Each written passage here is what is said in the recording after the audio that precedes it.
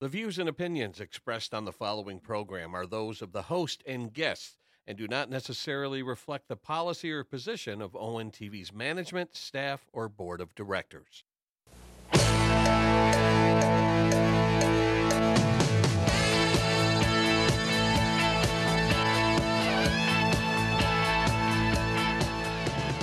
Captain Carnage, Dr. Tweed, The Mask, Miss Linda and Adrian Street, the Human Bomb Shelter, Jake the Snake, ask Mad Dog DeCurso if it's real or fake. Golden Greek told us the giant goon Dickoff, El Toro, the Grunt Brothers too. The Wild Samoans got something crazy going. They're gonna be going after you. Wrestling tonight. Everything is bigger than life. Wrestling tonight. Rock and roll and wrestling tonight.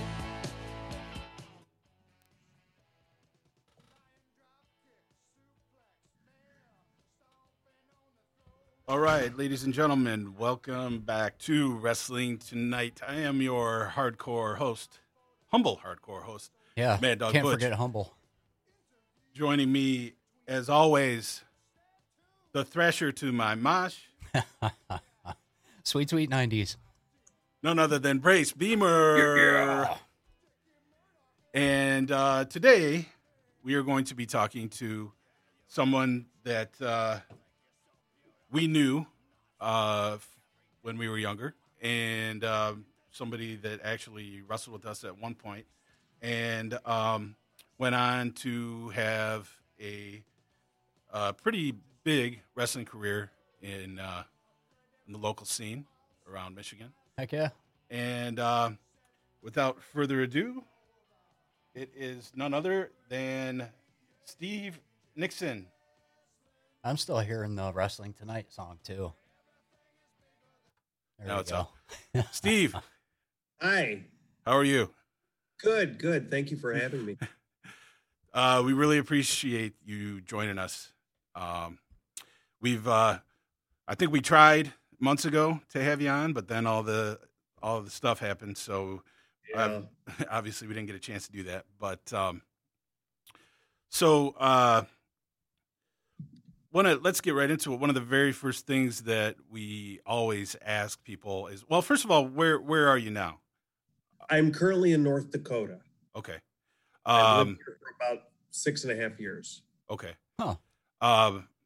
So the very first thing that we normally ask when we have a special guest is what were your first memories of professional wrestling? Is there a match or a wrestler I'll just ask you about a match first. Is there a specific match that stuck out that you remember watching first? Yeah. Really, I kind of started watching very, very little in 1986.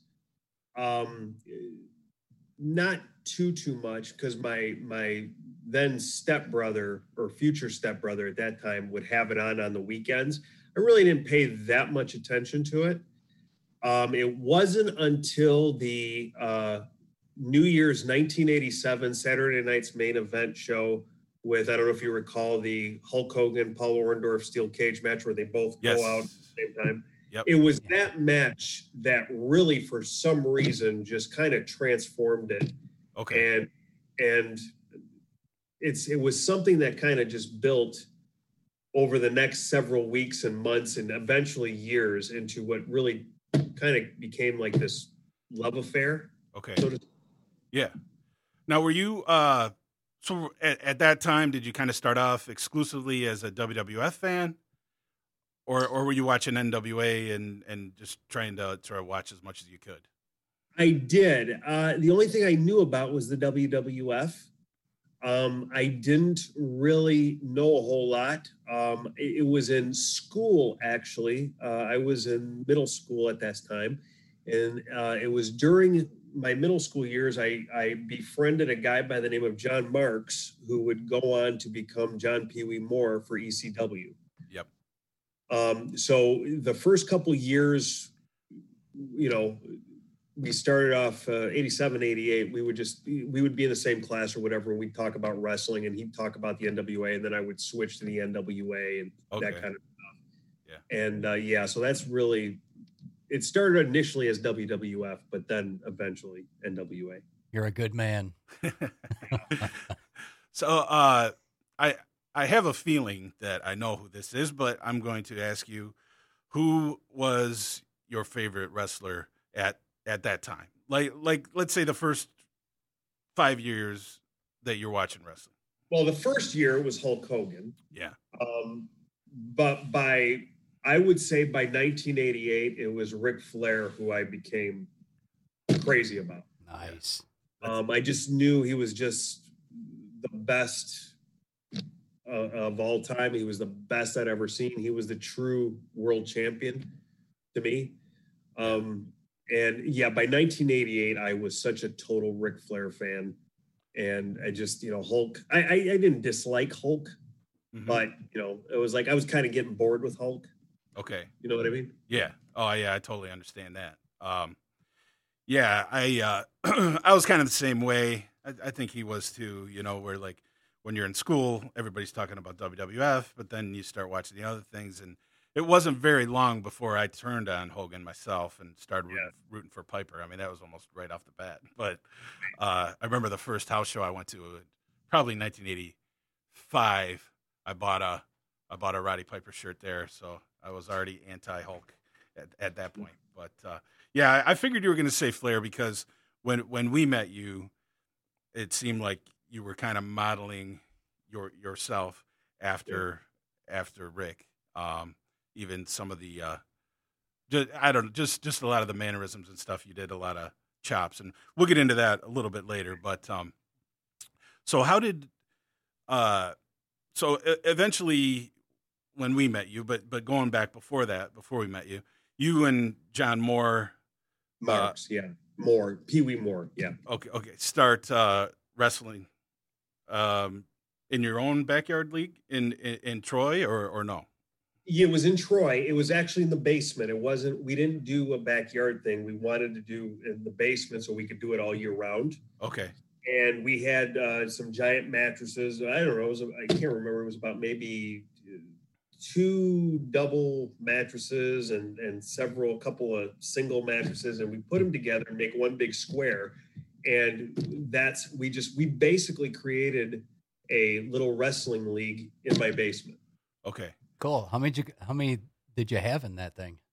Were there more than? I mean, obviously more than you and Pee Wee, but yeah, all together, I would say from start to finish. So 88 to like 94, I would say probably a total of 12 guys, maybe.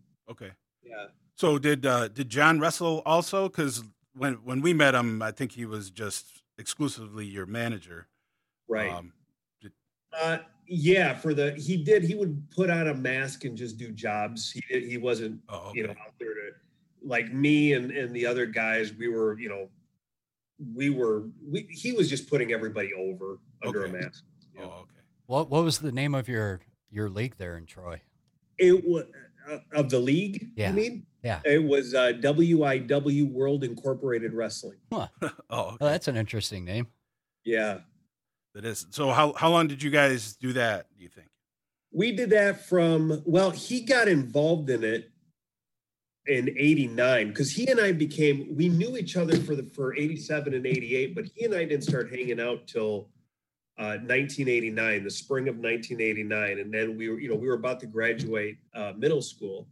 Okay. And of course we were going into that hot summer of 1989 with Flair and Funk, and we were just going crazy. Right. And Sting and Muda, and so we were doing that. He got involved in that really with me in 89, but I was doing it a little before him when he came around. Okay. So, yeah. Okay. So I got a surprise for you. Right now. Here's a little blast from the past. I don't know how well you're going to be able to hear this, but I'll crank it up as high as I can. Here's an exclusive to Wrestling Tonight. You are not going to hear this anywhere else. If I can get it to play, hold on one second. And you probably never heard this. Something new's coming to the NWA, and it's not pretty, especially for you, Bob the Bullet Downing. See, it goes something like this. When you mess with the best, you get shot in the chest. And I'm going to tell you something. We ruled our domain in Troy, Michigan. For over 4 years, we ruled this domain. And I'm going to tell you something. We're coming here when the challengers are lining up. And we will have to tell you, we do like the challengers, but where's our title shot? Doesn't this mean anything in here? This is the real world champion. Where's our title shot? That's all we want to know. That's all we're asking. Title shot. Pull it back.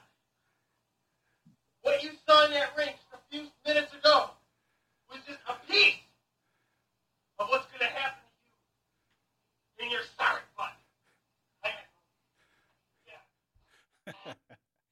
June 14th. Anyway, That was June 14th, That's 1992. there is a promo from the great Morocco Yeah. and Steve Nixon right there. I will send you the video later. Thank you. I don't know how well you could hear that, but okay. There's surprise number 1. Here is surprise number 2, and this is not we are not setting out to do a This Is Your Life type show, but we got one of your old friends joining us right now. Wrestling Tonight, they just keep giving surprises over and over again. Steve Fisher. And it is none other than the sadistic one, Steve Fisher. There he is. The name on there gave it away. How you doing? Sorry for ruining the suspense. No problem. How What's you up, doing, Steve? bud? Good. Real good. Long time no see. Yeah, 20-something years probably. Yeah, about that. Yeah. God, it's amazing how time flies. Like, what was that? Like 25? Oh, gosh, more than that. So, I wanted to go down memory lane a little bit, check some facts, because I think it would have been 92 we met at a Coach Kurt independent TV taping, right? Right. That was my first independent show, was that at Continental Cable Studios in Madison Heights. Was that? Yeah, right near Oakland Mall on or off of John R., right? Yeah. Yep. And because I remember that show, Joe Bruce, what was his name? He wrestled on that show. Well, Yeah, he was. Wasn't he Corporal Daniels? Yeah. That's it. Yeah. And then fast forward.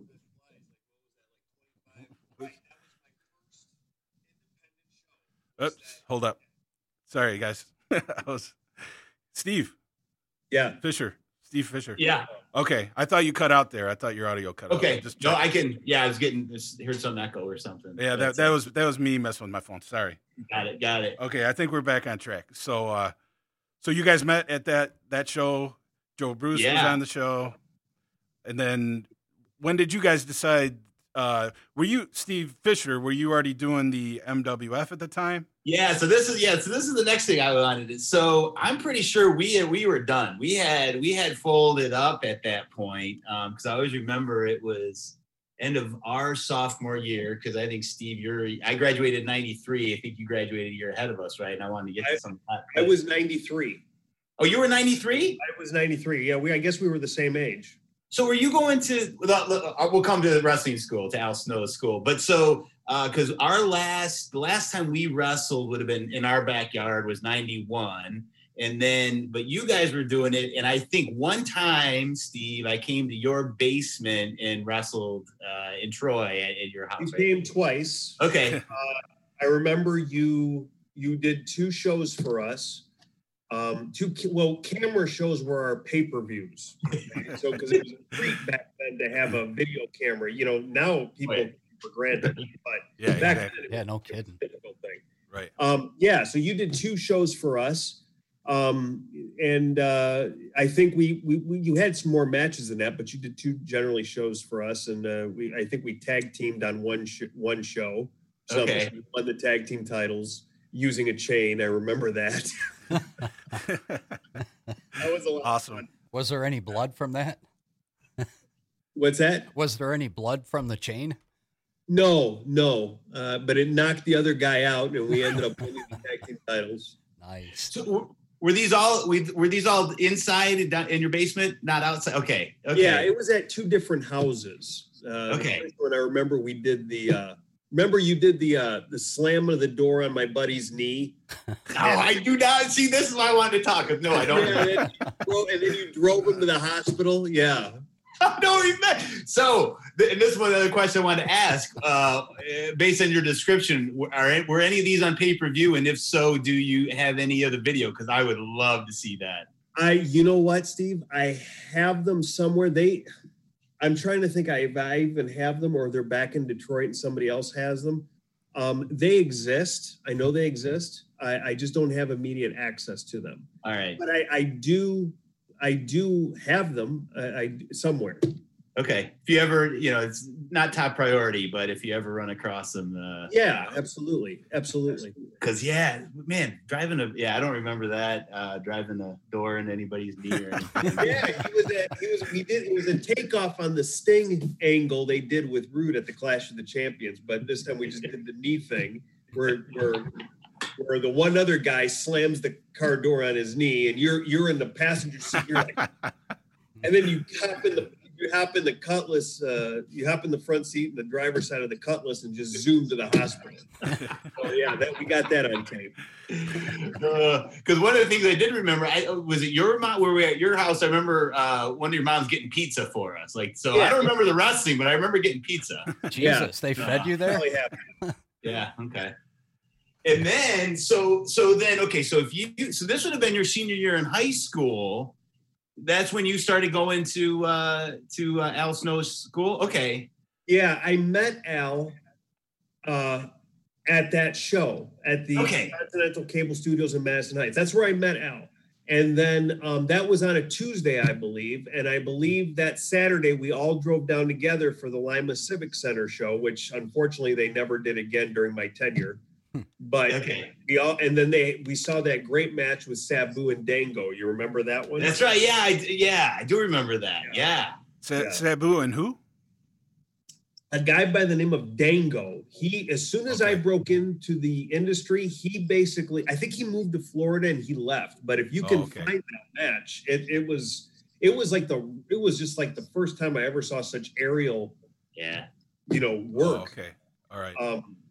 We'll get into more of the training too, but just another little piece of trivia. Both of you guys worked on our backyard wrestling at the MWA. You guys both worked on our very last show that we did too, and it just seemed like everybody was kind of at a crossroads, trying to figure out what they were going to do, if we were going to pursue it or not. ICP, they were not on that card who would go on to become ICP, but they had wrestled with us previously. They kind of came to Brace's house and we're like, okay, we're done. We're going to focus on music.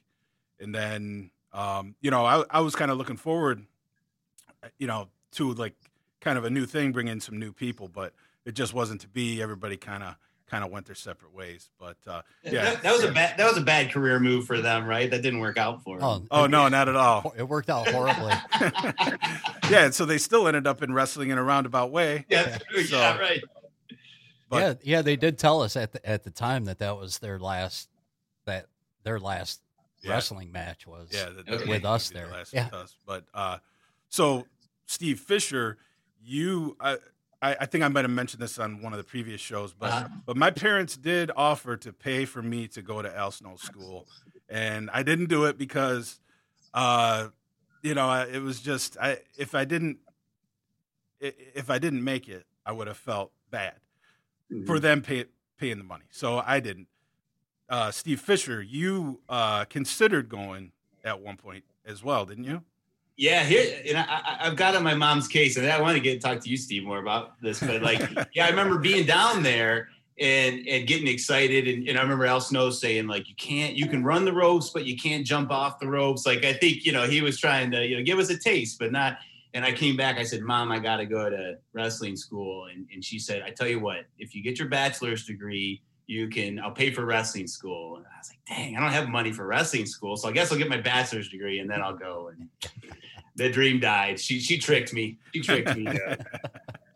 Yeah, so, my parents were too thrilled about it, because I have like Greek parents, and that was the last thing they wanted to hear. So yeah, but I did it anyway. So out of everybody that we were kind of involved with, I believe you and John went with you, correct? Right. Okay. He and I did it together. Like I said, we first met Al at that independent show in Madison Heights. I talked to him about the school. So that was St. Patrick's Day, 1992. And I started for the school July 5th, 1992. I still remember the dates. Okay. Oh, okay. All right. So how was that training? I mean, later on, everybody kind of got to see Al Snow training people on Tough Enough, but was it pretty much the same or? You know what? I'm not the right person to ask because I didn't watch Tough Enough. I can tell you this. It was an experience I'll never forget. I knew I was a stupid 17-year-old kid, but I knew that I struck gold with Al. Right. And if anybody that has a chance to get trained by Al Snow, thank your lucky stars. You've struck gold, because I knew how great he was then, and then he just excelled so high after that. I was sorry that he was making such a name for himself because he was no longer at the school very much. Oh, really? Well, that was selfish on my part. But so what? I'm sorry. What year was this? That 1992. 92. Okay. I was going into my senior year in high school. Oh, so you weren't even a senior yet, and you were still going to the school. You were going to the school before that. Okay. Yeah. Well, who were some of the other guys that were training you when Al Snow wasn't there? It was just me. Well, it was just me and John. There was Dan Severin, I think, had already started coming down. He had another guy named Johnny Baum who had finished his training and didn't work very much. In fact, I was supposed to work him. I was supposed to work him on my very first show, which was like 6 months later. Okay. So I just wrote down like a couple of things here where where we ran into you over the years. So I think that we knew that you had gone to the school maybe, but I think I have it written down as 1994, but I could be wrong. We ran into you at was it Midwest Territorial Wrestling? Could have been. The main event was the Heavenly Bodies against the Rock and Roll Express, and the Rock and Roll Express won the titles. Steve Fisher, you were there. Oh, that was in Port Huron. In the crowd. Yeah, I was in Port Huron at the McMorran. Yeah, you told me about that show, and I didn't remember. I thought you were lying, and I found the ticket stub recently. Nice. So, yes, because I was living in Kalamazoo, I thought, why would I go Kalamazoo to Port Huron? But I had the ticket stub. Yeah, so we had talked to you before the show. I think you and another guy, they were calling the Lumberjack or something, were working security. But so is that when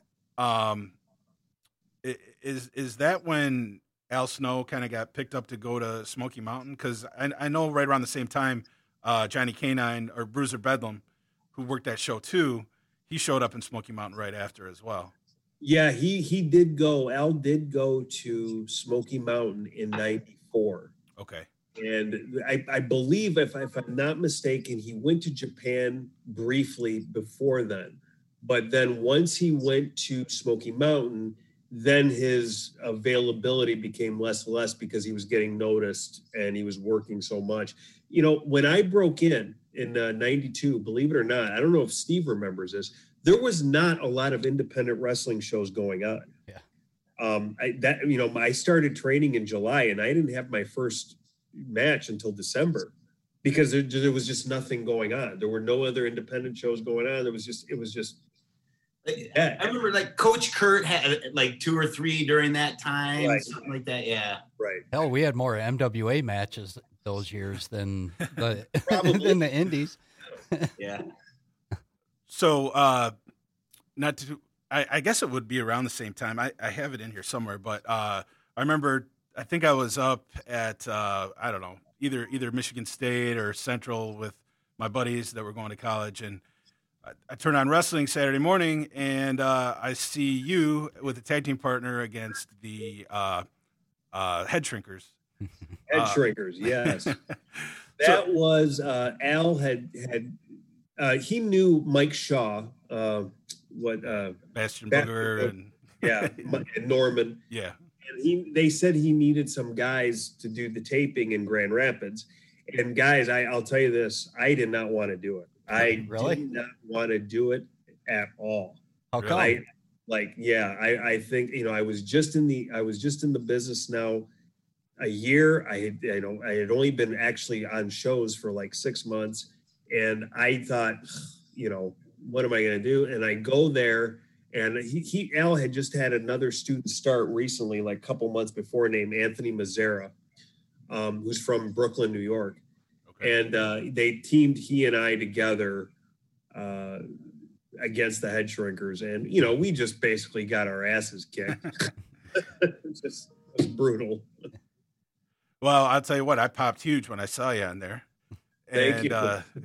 Yeah, I mean, I remember thinking that you looked good, and I don't think I had seen you wrestle at that point, besides, the backyard stuff. Right. So I don't think that I had actually seen you work a match till years later at an IWO show, the one that Mr. Big used to promote. Right. I think it was in Milford. I want to say it was at Milford High School, and you wrestled a guy in a mask. I've been trying to find the guy's name. I think it was Isha or something like that.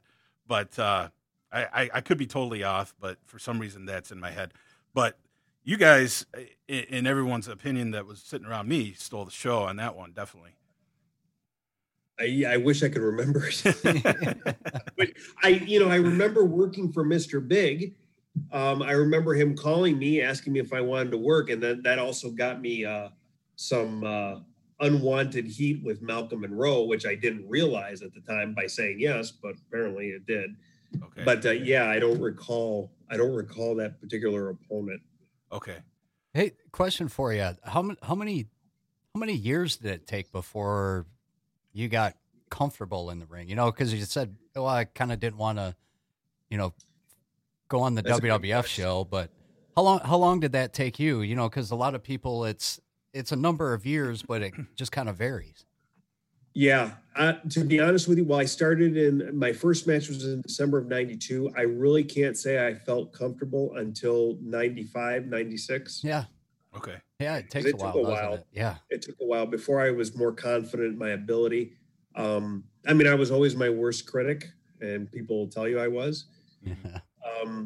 But yeah, it was the sense of where I felt comfortable was probably around that time, 95, 96. Well, after your initial training and you get a few matches underneath you, who were the guys that were like your, you call them like a mentor, somebody that just helped you along on the road or at different events?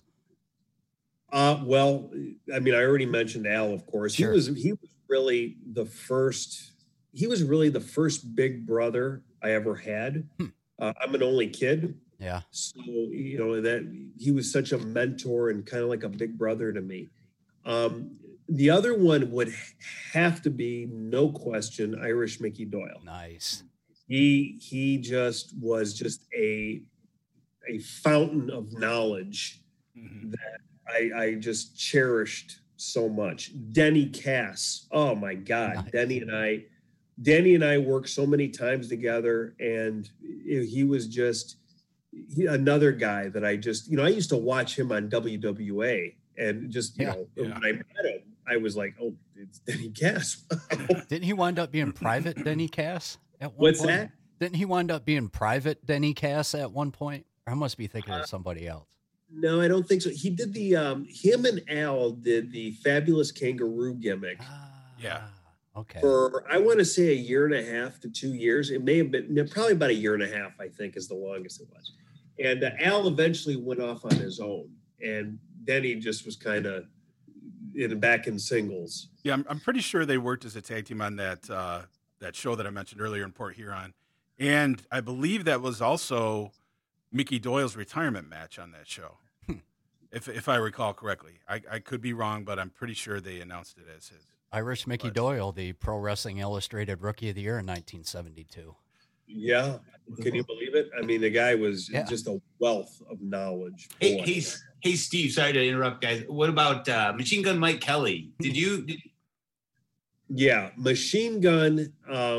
He was Al Snow's partner at the time he broke in. He and Al were the Wild Bunch. Wild Bunch, yeah. And he was also kind of a little bit of a mentor as well. He was the one. He basically gave me my first gimmick. I had the long hair. I had a what do you call mullet at the time? Oh, we all did. You had a nice, you had a pretty sweet mullet. Yeah. And then I ended up getting the leather jacket and the crazy looking singlet, and it was heavy metal Steve Nixon. That was the first gimmick I was, and that didn't last long because I hated it. Absolutely. Okay. But that was Mike's idea. The original idea we were thinking of at the time when I was training is there was ideas and concepts of making me the Godzilla Kid, which would have required me to get a giant, like a I don't know, like how Jushin Thunder Liger has his outfit, but one that more resembles Godzilla. Okay. And the concept was really good, and the idea would have been great. I think it would have been gangbusters in Japan. Yeah. I just don't think I legally could have done it without getting sued. But we were floating that idea for a long time, and it was kind of a fantasy gimmick. Okay. Are you familiar with? That would have been a little bit ahead of its time. I mean, you mentioned Jushin Liger, but are you familiar with Kaiju Big Battle? Also, it would be kind of along the lines with that, but. Right. But when they started out, they were just jumping around the ring. But Brace mentioned Irish Mickey Doyle getting the Rookie of the Year in Pro Wrestling Illustrated. You were in the PWI 500 in 1995 at number 476. Now, I mean, when we were younger, PWI was huge. Right. Was that a big moment for you, or was it just what it was? It was what it was. I think somebody submitted my name. I can't remember who did. Okay. It was what it was. Okay. Also, just one other appearance that sticks out in my mind. Again, I'm just watching wrestling. I'm watching ECW, old school ECW, and the show was from Detroit, and you come out as the president of the Michigan Athletic Commission? Yeah, I remember Mr. Nixon. I remember coming out as a referee. I think I had referee. It was at Michigan State Fair, and I think I had a referee shirt on. And that was the night that I got Sabu. I was trying to hold back Sabu, and he punched me, and I took a bump, and then he put me through a table. Yeah, I remember that. But for some reason, I thought you were I thought that you were like the head of the Michigan Wrestling Commission or something like that. Unless they said that on TV. I think they did. I don't remember. Okay, all right. Yeah, just wondering. So. You guys, speaking of Sabu, you guys kind of befriended him right off the bat, correct? Yeah. John and he became close. He went off really with Sabu. I pretty much stayed with Body Slammers. Okay. And I got to meet Sabu and work with Sabu and got to know him. Another mentor, just teaching me stuff. Okay. So I had a good class of mentors. Let's just put it that way. Yeah, that list is pretty impressive. Yeah, it really is. Sabu, he was on most of those Detroit shows and most of those Ohio shows that Al would put on, right? Okay, yeah. That's what I remember. Yeah, I know. I remember pardon me. I remember Sabu and Pee Wee were putting on NWA independent shows with the NWA logo, and they were competing against Gary Warrenchuk's MTW, so, and also Malcolm Monroe's Midwest Championship Wrestling. So it was like those three, I think, were going on at the same time. It was pretty crazy. Were those shows in Lincoln Park? I kept seeing your name associated with those. Yeah. Oh, okay, cool. I did a lot of shows in Lincoln Park. Hey, Fisher, that's a cool background you got there. I've used this one at work, so for real. Yeah. Nice. I see why? Yeah. Hey, Nixon, who do you think? Yeah. Who do you think you had the best matches with? Who's the one that you worked with the best? Oh, I think the ones that people mostly remember is the ones with Reckless Youth. I worked with him quite a few times. A couple of them were pretty memorable. I worked with 8-Pac. I worked with him, I think, one time in a singles match, I think. I worked with Jimmy V a lot. People remember those. Yeah, he was pretty good too. Yeah. Danny Daniels and I were a tag team and for a while, and we worked Chris Sabin and Loverboy Steve. That was a lot of fun. But I think the opponent I think people mostly remember me with is Reckless Youth. Nice. Okay. Now, do you remember your first actual title win? Yes. What was that? Well, as a matter of fact, like I said earlier, I was originally supposed to wrestle Johnny Bomb in my first match, which was my first show where I was wrestling was at the Lima Correctional Facility in Lima, Ohio, which was a maximum security prison. Nice. Good old pro wrestling story. For real? Huh? They got in the prison to wrestle. Yeah, they had a show. It was a sold show. The prison paid. Okay. Yeah, they used to do that a lot. Yeah. So I was scheduled to work Johnny Bomb, who I referenced earlier, and he did not show up. So they put me with Sean Casey. I believe you probably know who Sean Casey is. Yeah. Yes. They tag teamed me and him versus the Outlaws, Woody Lee and Bobby Lee, who Dave St. Ange. Woody unfortunately passed away. And they were the ICW tag team champions. So in my very first match, I won my first championship, Really? which was the ICW tag team championship in my very first match, which is, okay. I mean, not too many people can say that. Right. Hey guys, I gotta drop off. Okay, take care, Steve. I'll look Great. into that, okay? What's that? I'll look into that. I'll look for those tapes, okay? That'd be awesome. Oh, that'd be awesome. Tell John I said hi, please. If I see him, I will. Absolutely. Okay. Yeah, All right. take it easy, Take care, Steve. guys. All right. Great See you, Steve. catching up. Take it easy. Bye-bye. Do you still keep in contact with John then? I haven't talked to him for years. I don't know. I know he doesn't live in Michigan anymore. I want to say he moved out west, but I'm not 100% sure. Okay. Now, when I put this event out on Facebook, there was quite a bit of a buzz. People seemed really excited.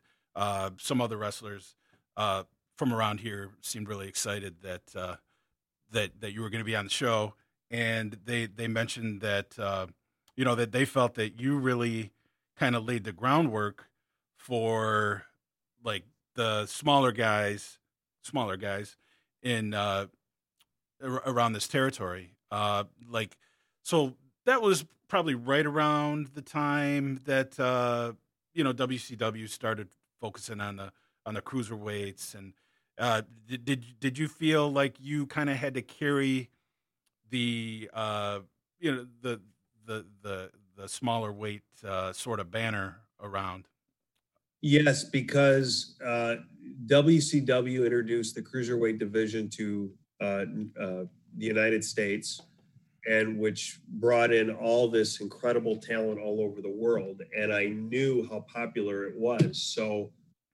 So when I had to wrestle, it was like, I felt like, well, I have to do the same kind of stuff that they see on TV, or it was going to be a letdown. Huh. So, and that's what I did. Because when I first started, when wrestling was still for the big guys, Al said that you're going to have to get off your feet. You're going to have to fly. Okay. And so I said, okay. I didn't feel comfortable about it back then when he first told me that, but I thought I was going to be Ric Flair. So hey, you were close. Well, couldn't you have been a Dean Malenko though? I stole so much from Dean. Okay. I did when he was really in his prime on Nitro. Oh yeah. I mean, I was such a mark for him. I wish I could have been as smooth as him, but I stole some of his stuff. Okay. Hey, it's called borrowing. Yeah, borrowing. Borrowing. He was just such a talent like nothing I'd ever seen before. So I borrowed from him quite a bit. Okay. All right. So I was going to try to set it up. When I first announced this, I got a text immediately from Levi Blue, who was actually our very first guest on here.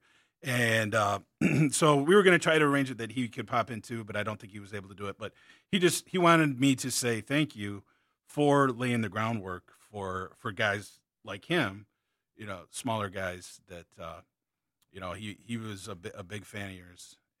And I've always liked Levi. He was just a nice person. Yeah, he still is. Oh, he's a great guy. He's been on here a couple times. I haven't seen him in a long time. Yeah. But I thank him very much for the nice compliment. Yeah, that was nice of him. That's cool. So, how many different promotions would you say you worked for? Oh, my God. I've forgotten. I think they ran out of alphabet.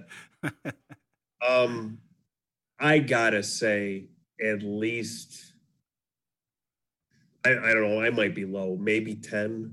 Okay. But I mean, over the span of 15 years or whatever it was. How many matches do you think you had? I would guesstimate between 3 and 4. Nice. 3 and 400. Yeah. Yeah. That's a good career there. Yeah, it was. I was happy with it. The last couple of years I wasn't as active, and had my last match, and I believe it was in August of 2006, and walked away. I don't regret walking away. I don't. What led you to that decision? I was going to ask you that, but just at that point in my life, where was I going to go with it? I was pretty much done what I knew I was going to do. And I wasn't going to go up anymore. And I thought, now's the time to step aside. My last really good run, I think, was in 2002 with Danny Daniels. Okay. And after that, it was kind of I was more or less kind of helping with booking. And that's really where I kind of transitioned into. So what promotion did you book for? I assisted A.T. Huck. Okay. With IWF. Yeah, another good referee. Okay. All right. Has anybody tried to bring you out of retirement? Yeah, some people have asked me to come back, and I said no. Okay. Not enough money, huh? Yeah, the money was okay. It's just, it was just my time has passed. The last time I got into a ring was probably about 4 or 5 years ago, and I got into a ring, and it still felt good. I still did the walk. I still could pivot. I still, I felt it coming back to me. Okay. But that was the extent of it. Okay. Now, if let's say that you're still in your prime and you can wrestle anybody that you want in their prime, who would you choose? Do you think any wrestler at all? I've always, I would have loved to have wrestled Chris Sabin on a higher level. I was so happy when he got his big break and did so well for himself. I remember him when he just started, and he and I we had some tag matches. Originally the plan was, what we really wanted was Danny Daniels and me against Chris Sabin and Truth Martini. Okay. In the IWF, but Truth was going through some stuff at that time, and he wasn't ready to come back. So unfortunately, that didn't come to be. But that was Chris Sabin one-on-one. I think would have been another. I would have loved to do this. Was probably have one more match with Al Snow. Okay. Just to kind of see what's there. Yeah. How many matches do you think you had with Al?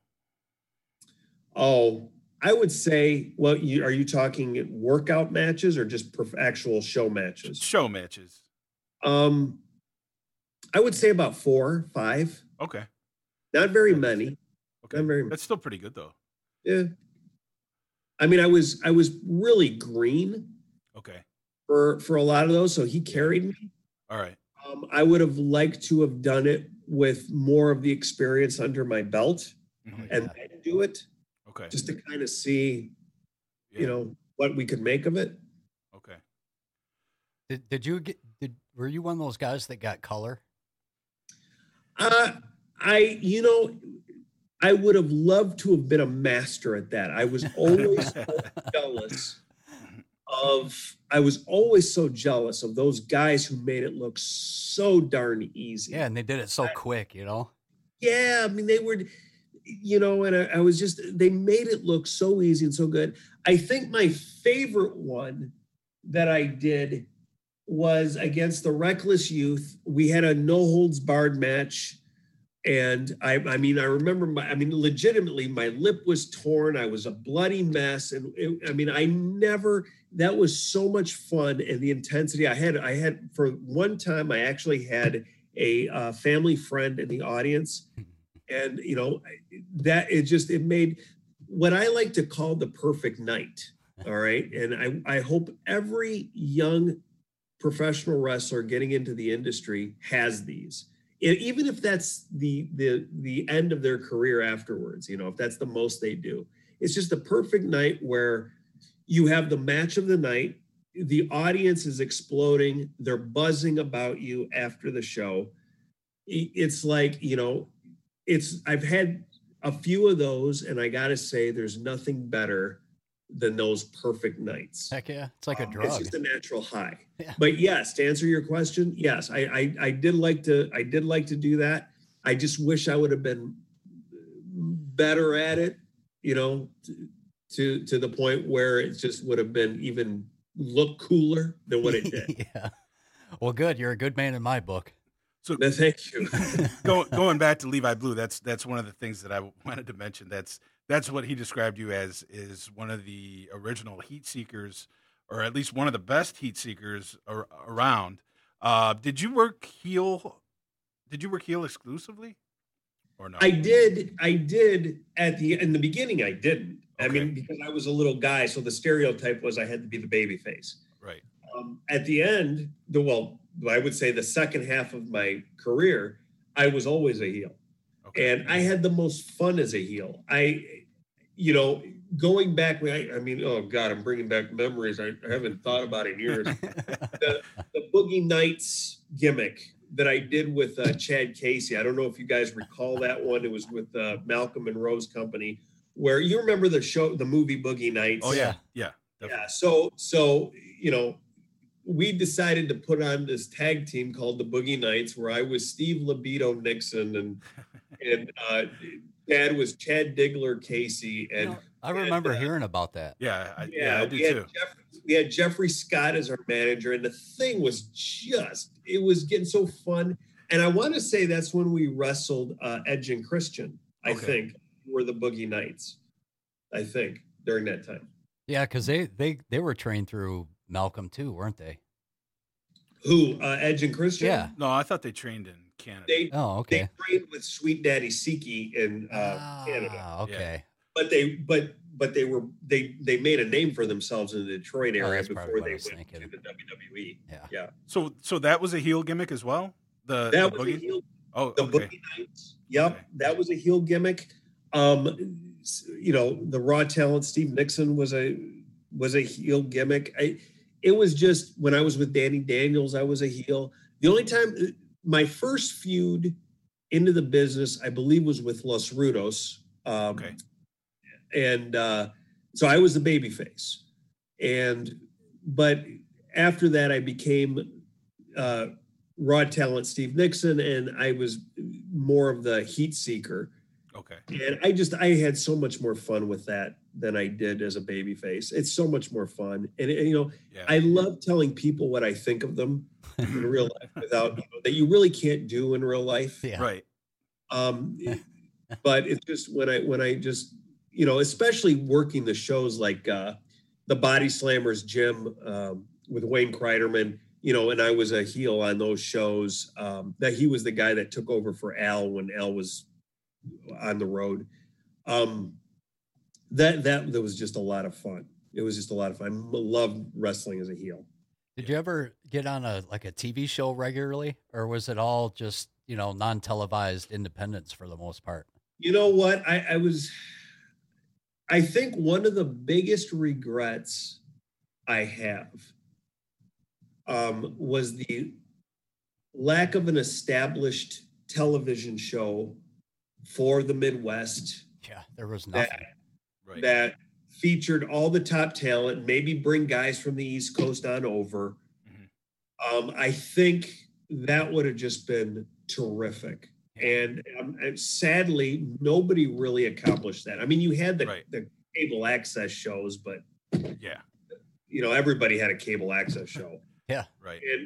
But if we would have had a major established television show, I just think that would have just produced so much great talent and would have been so much fun. And I think it would have put a lot of people on a higher level. Yeah, because there was a lot of talent around here, like at that time, but there was just, you couldn't watch them, unless you went live.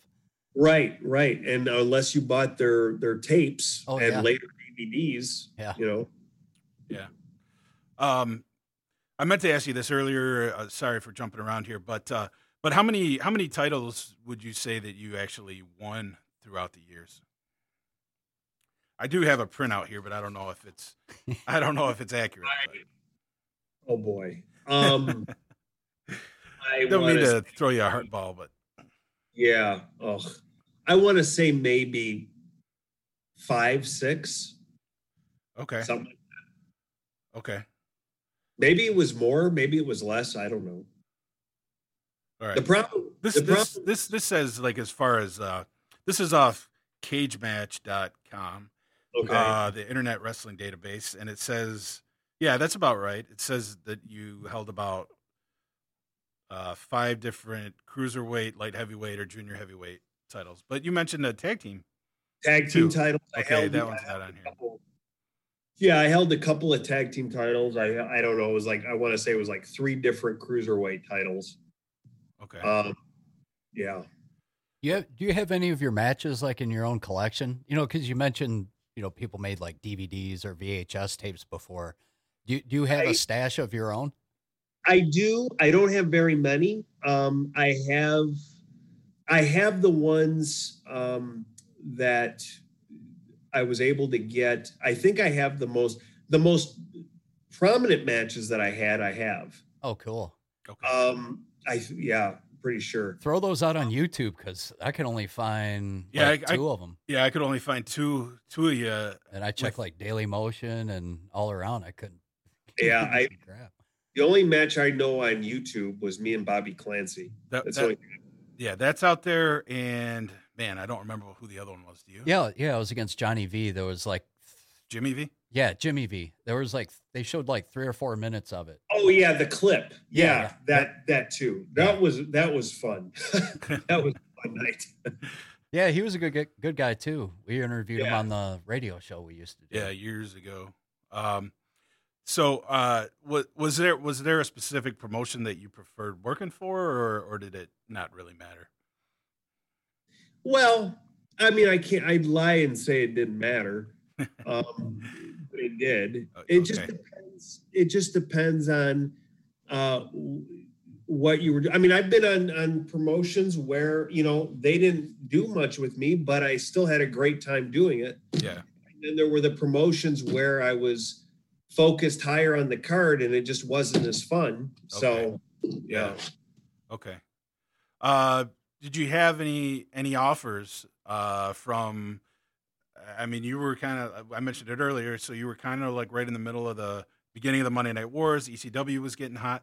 Did you have any like offers from any of those to sign like a long-term deal or? No, Okay. no, it never reached that level. Okay. I was primarily in the Michigan, Ohio, Canada, Yeah. circuit. Yeah. I never went Okay. any more than that. The farthest west I think I ever wrestled was St. Louis. Okay. All right. Do you still follow the current product at all? Well, yeah, We know how you feel.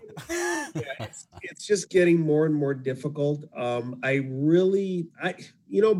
By nature, I'm a very traditional conservative type person. And this isn't what you see today is not the industry I fell in love with 30 plus years ago. Yeah. I totally agree. Amen. We totally agree with you. Yeah. And I think a lot of people feel that way. And I just think the nonsense of this cinematic matches and just, it's like, how much more can the industry keep telling people, hey, we're not real. Yeah. We're just laugh at it, wink, wink, nod, nod, and I think it just, the industry as a whole just damaged itself. It's cosplay. I think, AEW had a chance to fill a vacuum for a serious product when in fact, they're just putting out sports entertainment, the same, they're just copying off New York. Yeah. So, I was really looking forward to them, and it took me a couple weeks, and I was just like, come on. To be honest with you, I never seen one episode because I already knew what they were going to do. I mean, and I don't mean to speak ill of millennials, but when you have millennials running a wrestling, I kind of have an idea how it's going to go. Yeah. Right. The one thing I do still love is the women. They, I don't care who you are. The Sasha Bailey match 5 years ago in Brooklyn changed the landscape. Yeah. That was, I mean, very few times have I been on the edge of my seat. Mm-hmm. I was at the edge of my seat. My girlfriend at the time was on the edge of her seat. We were just going crazy. Was that in NXT? That was at TakeOver in Brooklyn in 2015, SummerSlam weekend. All right. And it was just a work of art. Everything went right. And I still follow the women. Over the years, I actually became a very big Shimmer fan. And I have just countless volumes. And I've actually flew to Chicago a couple times to go check out their shows. Oh, okay. So women are really, only because, they look nice, but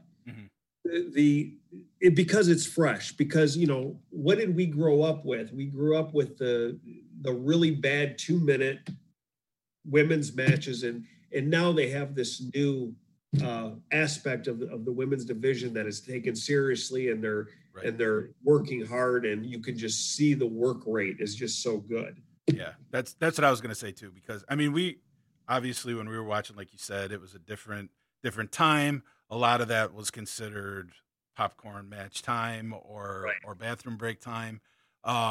Besides maybe the Jumping Bomb Angels, I remember when they were in there, and they were great. Peggy Lee Leather and element to Selena Majors. Well, yeah, and then you had, we were fans of wow. I don't think most people were, but they had some decent workers in there too, and they put on some decent stuff. I mean, they even though they had the goofy gimmicks, but yeah, I agree. I mean, probably it's been a while since I've been to a live show, but it seems like every time we go, we agree that the women steal the show now.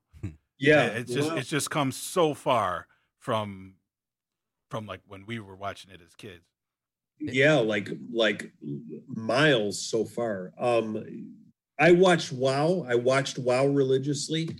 I loved most of the things they did. I didn't like the cinematic stuff they do.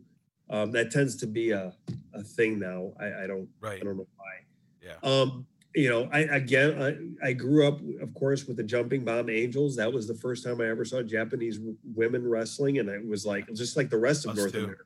Right. Yeah, well, I think it was just mind-boggling how great they were, and they were in there with those two great ring generals, Alani Kai and Judy Miller. Well, it's probably why the ratings are dropping, because like the women are having better matches than the men. Yeah, since they've been featuring the women, the ratings have been, tanking.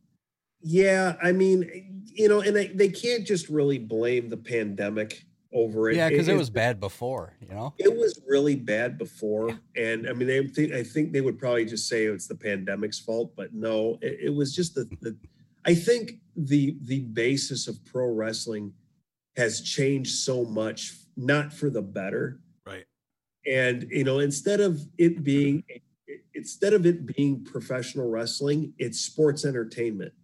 And I just don't think, I mean, if you can give people a little bit of pro wrestling, that might help.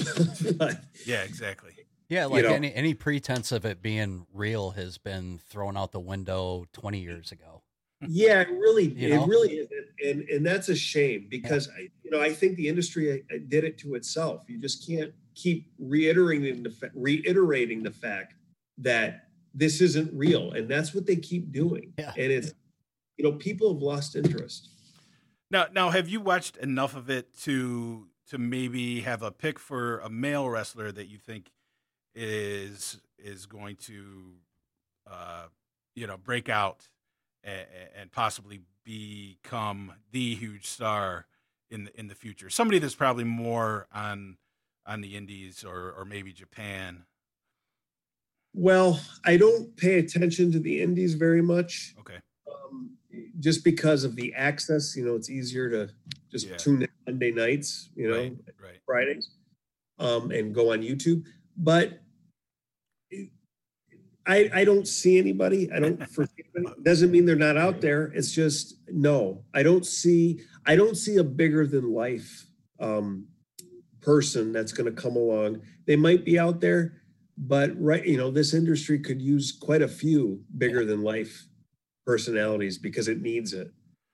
I mean, it just seems like the way that they do things now, and Brace coined the phrase pop wrestling quite a few years ago. It just seems like that's what it is now. It seems like they want everything to be similar.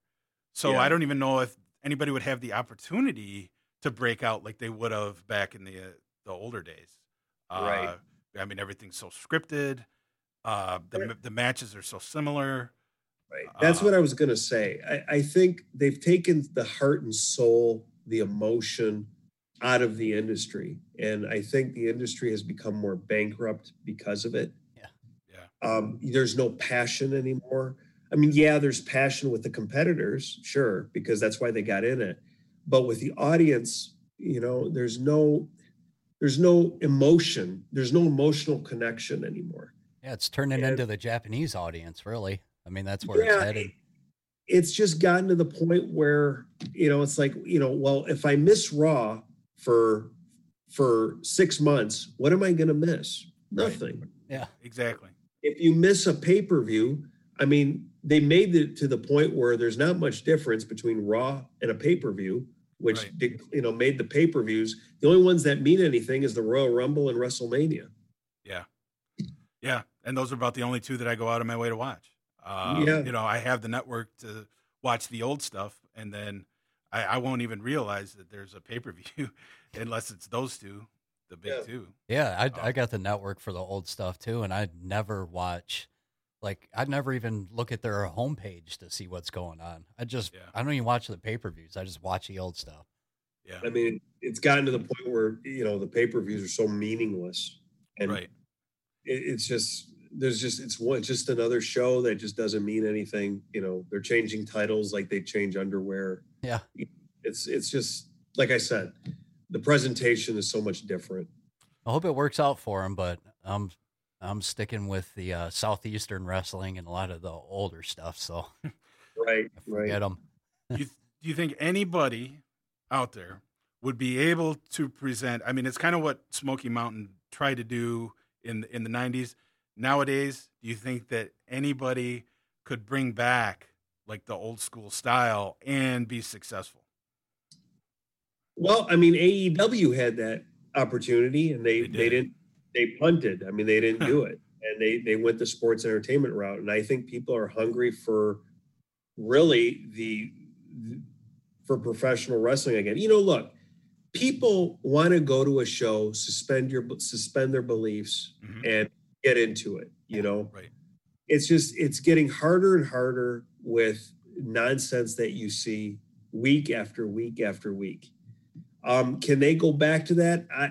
At this point, I really don't know. I wish AEW would have given it a shot just to kind of see if it was possible.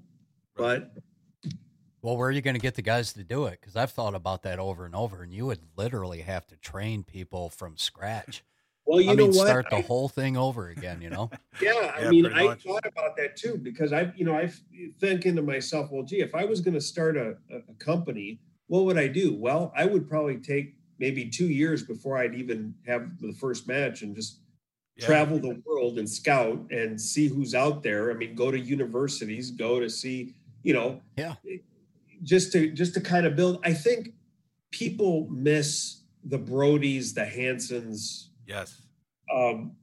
They miss the characters that they brought, the toughness, the legit toughness. The only guy to me that means anything today is Brock Lesnar.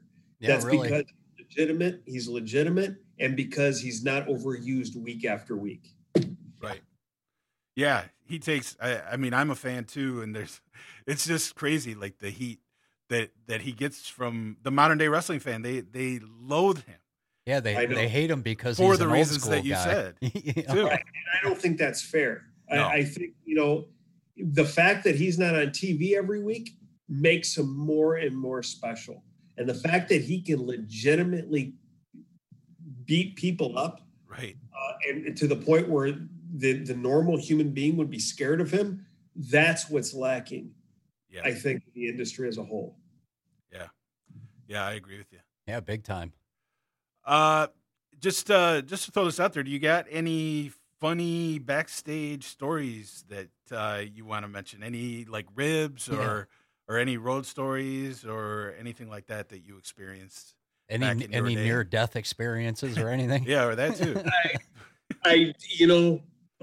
I tell you, those were my college years before I actually went away to college.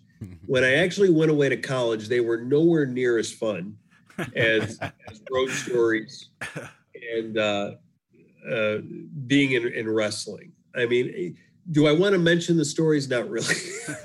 All right, that's fine. Because they might incriminate, I don't want to embarrass anybody, and I would also be the subject of that embarrassment. So no, we'll pass on that question. Any lasting injuries? What's that? Do you have any lasting, like, nagging injuries from all of your years in the ring? My legs don't work very well. I suffered, I suffered an injury, the worst injury. Well, I had two bad ones. I never broke anything, thank goodness. But one injury I had was in 95. I was in a tag team match with Sean Casey against Los Rudos. And the thing was that Sean was going to shoot me off and backdrop me over the top rope onto them. Well, did that.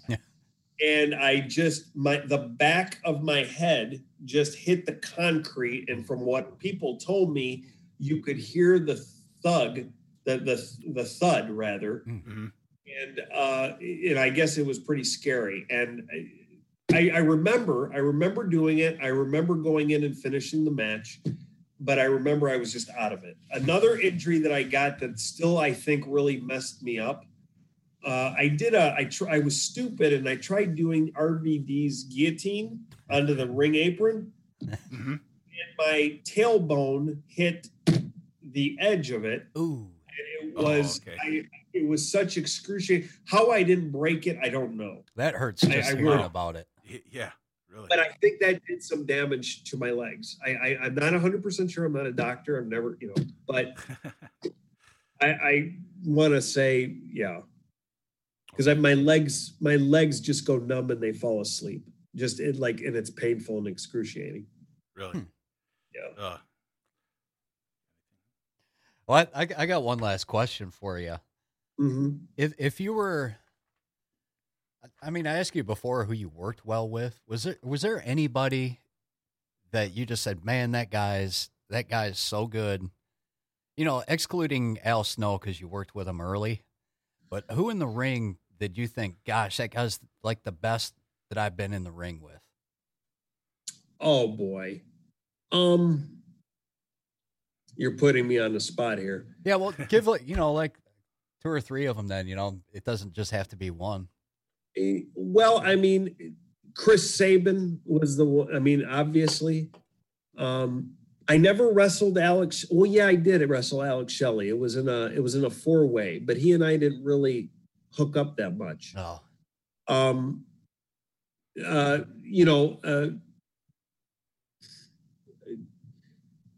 That's all right. If you can't think of it, then. I said Sabin. Yeah, Sabin and Al. Well, you didn't want me to say Al, but you did mention Jimmy V. Yeah. Jimmy V. And it seemed like he was on a pretty good trajectory, and unfortunately, an injury took him out somewhat early. But yeah, I mean Jimmy V. Amazing Nate. Oh, good grief! I mean, Nate is just like poetry in motion in that ring. 8-Pac was very good. I still remember the match that we had, the one that people still ask me about sometimes, the one with the ladder in Dearborn. It was just brutal. It was just so brutal. And I had both my probably my top matches that I've had were with ladders in them, but they weren't actually ladder matches. Reckless Youth was one, 8-Pac was the other. Huh. Well, let me ask you, Levi Blue mentioned a couple guys. American Kickboxer, he said that he saw matches with you guys and he just thought those were like some of the best matches that he had seen at the time. And also Tarek the Great. Kickboxer is very good. He was very talented. He probably would have even gotten even stronger and better. I don't know why he left the industry. I think he did, right? I think. I'm not exactly sure, but yeah, he just seemed like he kind of disappeared. He was very smooth. I remember that. Yeah. And Tarek, I don't recall working one-on-one. I remember seeing him, okay, but I don't recall ever working him. Okay, I could be wrong, but I thought that he did mention that, but he may not exactly remember either. But right. So, is there anything that you would like to say to your fans before we go here? Just thank you for remembering me. Thank you for supporting me. It was an honor to entertain every single one of you. And maybe I'll see you down the road. All right, Steve, thank you very much for being on here. We really appreciate it. Yeah. Do you have any contact information, like, your Facebook, in case anybody wants to get a hold of you, or are you still open to that? You can find me on Steven Nixon on Facebook. There's a picture of an Apache. It's nothing fancy. And yeah, so you can find me on Facebook at Stephen Nixon. Okay. We really appreciate it, like I said, and take care out there. How's the weather out there, by the way? Oh, beautiful. Beautiful. Very nice. Yeah. I think we get more sun here than they do in Michigan. Okay. Have you done anything in wrestling beside this podcast recently? I have not. Huh. No, this is the only wrestling thing I've done, wrestling related thing I've done in, God, I don't know how long. Oh, good. We'll get you back into the sport here. Oh, thanks. Just one more question real quick. Is there any type of indie scene out there that you know of? I want to say there's some company out here called Fully Loaded Wrestling or something. I've not been to their shows. I excuse me if I have the name wrong. Okay. There was some independent show that works here. I know Pat Tanaka, I believe, has a school here. Oh, really? Yeah. Okay. James. So, yeah, and I mean, he's another guy, poetry in motion. Oh, yeah. Yeah. Yeah, exactly. Yeah. No kidding. All right. Okay. Once again, we really appreciate it. Feel free to come on anytime. Yeah, great job, Steve. Thank you very much. And take care. Thank you. Thank you for having me. Mm-hmm. And for everybody else, just keep checking the normal outlets to see when our next Wrestling Tonight will be. Thank you, Brace Beamer. Yeah. And, Great job, Mad Dog. Thank you. And we will see everybody next time.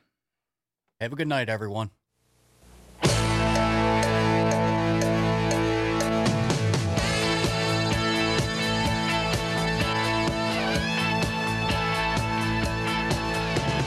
Captain Carnage, Dr. Tweed, The Mask, Miss Linda and Adrian Street, the Human Bomb Shelter, Jake the Snake.